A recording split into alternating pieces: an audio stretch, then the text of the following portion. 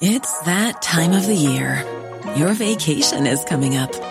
You can already hear the beach waves, feel the warm breeze, relax, and think about work. You really, really want it all to work out while you're away. Monday.com gives you and the team that peace of mind. When all work is on one platform and everyone's in sync, things just flow. Wherever you are, tap the banner to go to Monday.com. Hi, I'm Jane Garvey. And I'm Fee Glover. Off Air with Jane and Fee is going live. We are taking to the stage at the amazing Crucible Theatre in Sheffield on Friday, the 31st of May. It'll be a night full of surprises. We'll have a special guest, we'll involve you in the audience, and we'll embarrass ourselves. You really won't want to miss it. Well, the surprise is we don't yet know what's in it, so it genuinely is a night of surprises. Well, you've surprised me already. It's not just us. Our live show is part of an exciting new podcast festival called Wires, which is taking place in some really amazing venues across Sheffield from the 31st of May to the 2nd of June. So other podcasters that you'll be able to see include Katie Price, Catherine Ryan, Romesh Ranganathan and the original Adam Buxton. But there's also a whole host of free fringe events, family shows, surprise acts and after parties that Jane and I haven't yet been invited to. I'm sure it's only a matter of time. Head to crosswires.live for tickets and more information.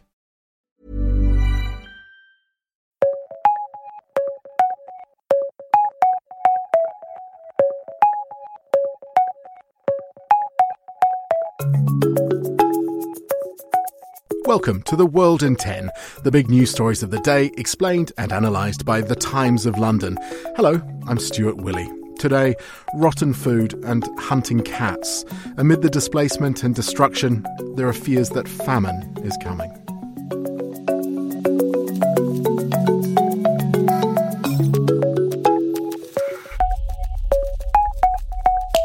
The grim milestones in the Gaza conflict just keep coming.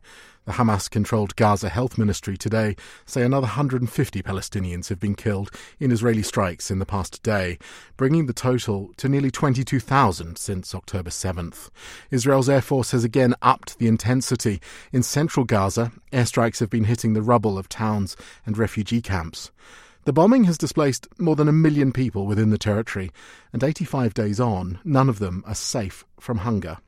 A UN-backed body is warning the whole population faces crisis levels of hunger, and a quarter face catastrophic conditions. Famine is likely to arrive by February. The Sunday Times has spoken with aid staff who say some in the north, cut off by fighting and surrounded by destruction, are so desperate that they've taken to hunting down stray cats and dogs on the street for food. In the south, in a makeshift tent camp in Rafah, near the border with Egypt, is Amina Shamlak al-Rafi. She's been repeatedly displaced. We cook our food on fire. It's very difficult to find firewood, and we eat only once a day. Here we face cold, hunger and thirst. The water is salty, and we also suffer from water scarcity. As for hygiene, it's also hard for us. I want to feed the girls and their father is not here. He used to provide everything for them. We are dying of hunger, poverty and everything. There's no shampoo to wash their hair. Look at what's happened to them with infections because of dirt and filth.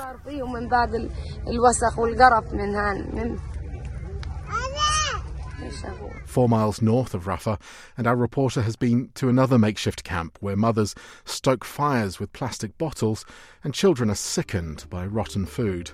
With a Times digital subscription, discover more about what's driving this hunger and meet some of the young families struggling to survive in this most hostile of environments.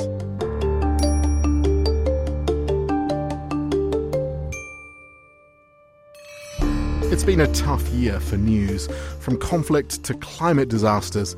But for our own well-being, sometimes we need to focus on some good news. The Sunday Times magazine has teamed up with Future Crunch, a weekly good newsletter, to create a list of 54 positive news stories from the year. My World in 10 colleague Amy Gill is with me. Amy, can I finally be optimistic about 2023? Well, not everything has been awful this year. Now, all of these good news stories in the piece are split into themes: animal conservation and climate, fighting diseases, and society and science. So starting with the first one, animals conservation and climate, a remarkable feat was achieved by the EU back in May, when for the first time ever, more electricity was produced from wind and solar than from fossil fuels for the entire month, which is incredible. And in the US, thanks to the so-called Tiger King effect, the Biden administration has enforced a ban on owning big cats. As for fighting diseases, a trial for a radical new gene slicing treatment has begun to fight Parkinson's disease. In fact, another new drug has shown to slow the disease 2 years in a row.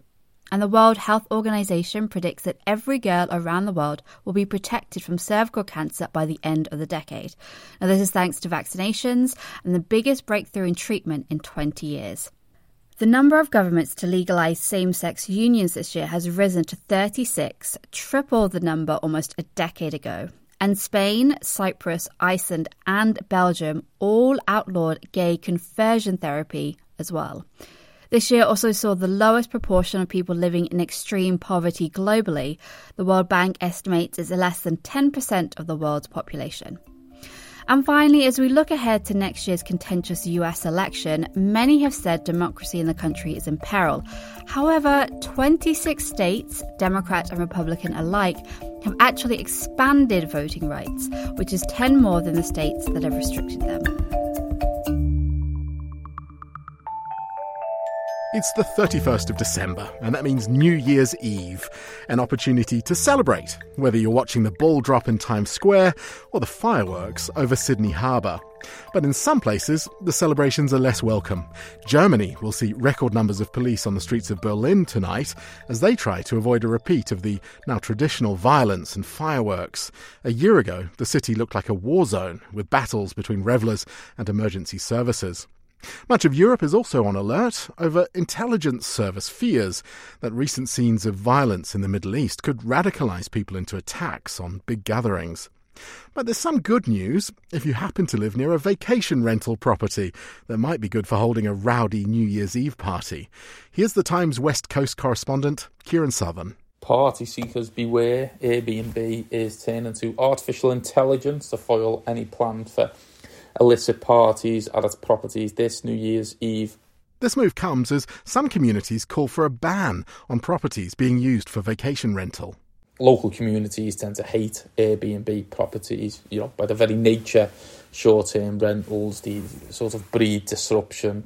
People are loud and noisy when they're staying at an Airbnb. They might be drinking. Generally, a lot of people are disruptive. And then there are the serious crimes that can happen at Airbnb properties rented out for huge parties, fatal shootings in cities across America. Well, this New Year's Eve, Airbnb is using AI, rolling out an AI system in markets around the world, including the UK, the US, Australia, Canada, New Zealand, France, that it says will hopefully cut out thousands of these illegal bookings. But how will they tell the difference between a party planner and a legitimate booking? The technology looks at signals, hundreds of signals that may indicate a booking is at a higher risk of hosting a party. Some of these signals include the duration of the trip that the guest is trying to book, if it's last minute or not, how far away from the listing that the would-be booker lives, and also what kinds of listing they are booking. Airbnb says its systems will block certain bookings that it identifies as potentially high risk. Airbnb says disruptive parties are rare. They've been banned since 2020, and the thoughtful use of this tech will help hosts and communities. As healthcare systems around the world struggle to recruit enough staff to keep up with demand, could technology help and keep us all healthy? One hospital here in Britain has become the first in the country to complete 6 robotic hysterectomies in one day. Yes, you heard that right, robotic surgery. With 4 robot arms, the Da Vinci 11 looks like something out of science fiction. The Sunday Times science editor Ben Spencer has been to the Royal Stoke University Hospital in central England to watch. So it's quite something. The surgeon sits in a corner of the room looking at a console, and he's got some controls in his hands and controls in his feet, and his head is basically in a wraparound screen. And behind him, on the operating table, is a patient, and above the patient is the robot with its arms, and it's 4 arms with surgical instruments that are basically doing the operation. And the surgeon sitting in the corner of the room, controlling the robotic arms in great detail. So it's like an extension of the surgeon's hands, but just these very sophisticated, finely tuned instruments. The makers of the robots say 1.8 million procedures were carried out globally last year, a rise of 50% from 2019. And it could be a game changer for gynecological surgery in Britain. That backlog is the fastest growing since the pandemic. And as well as more surgeries, the recovery time is often much quicker. And it's also much less strenuous for surgeons. Robotically, they have these ultra precise instruments which have a lot more hinges and joints than a laparoscopic traditional surgery, and they can access spaces that they couldn't access other ways, but also they're quite relaxed. They're sitting in a nice environment. The team at Stoke Hospital have meticulously logged data from over 100 robotic hysterectomies, and they're hoping that the 6 surgeries a day will become standard procedure.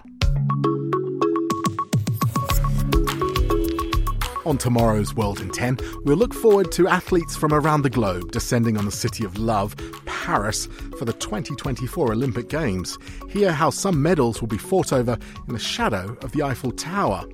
Plus, discover how half the world will vote in elections in 2024. Thank you for taking 10 minutes to stay on top of the world with the help of the Times of London. See you tomorrow.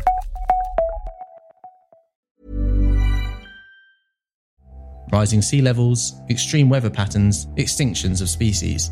Our planet needs protecting. I'm Adam Vaughan, the Environment Editor for The Times, and this is Planet Hope from The Times, in partnership with Rolex and its Perpetual Planet Initiative. In this podcast, we hear from leading experts from around the world who are committed to finding solutions. These explorers, scientists, entrepreneurs and citizens are committed to a common goal: to protect our home, Earth. Listen now wherever you get your podcasts.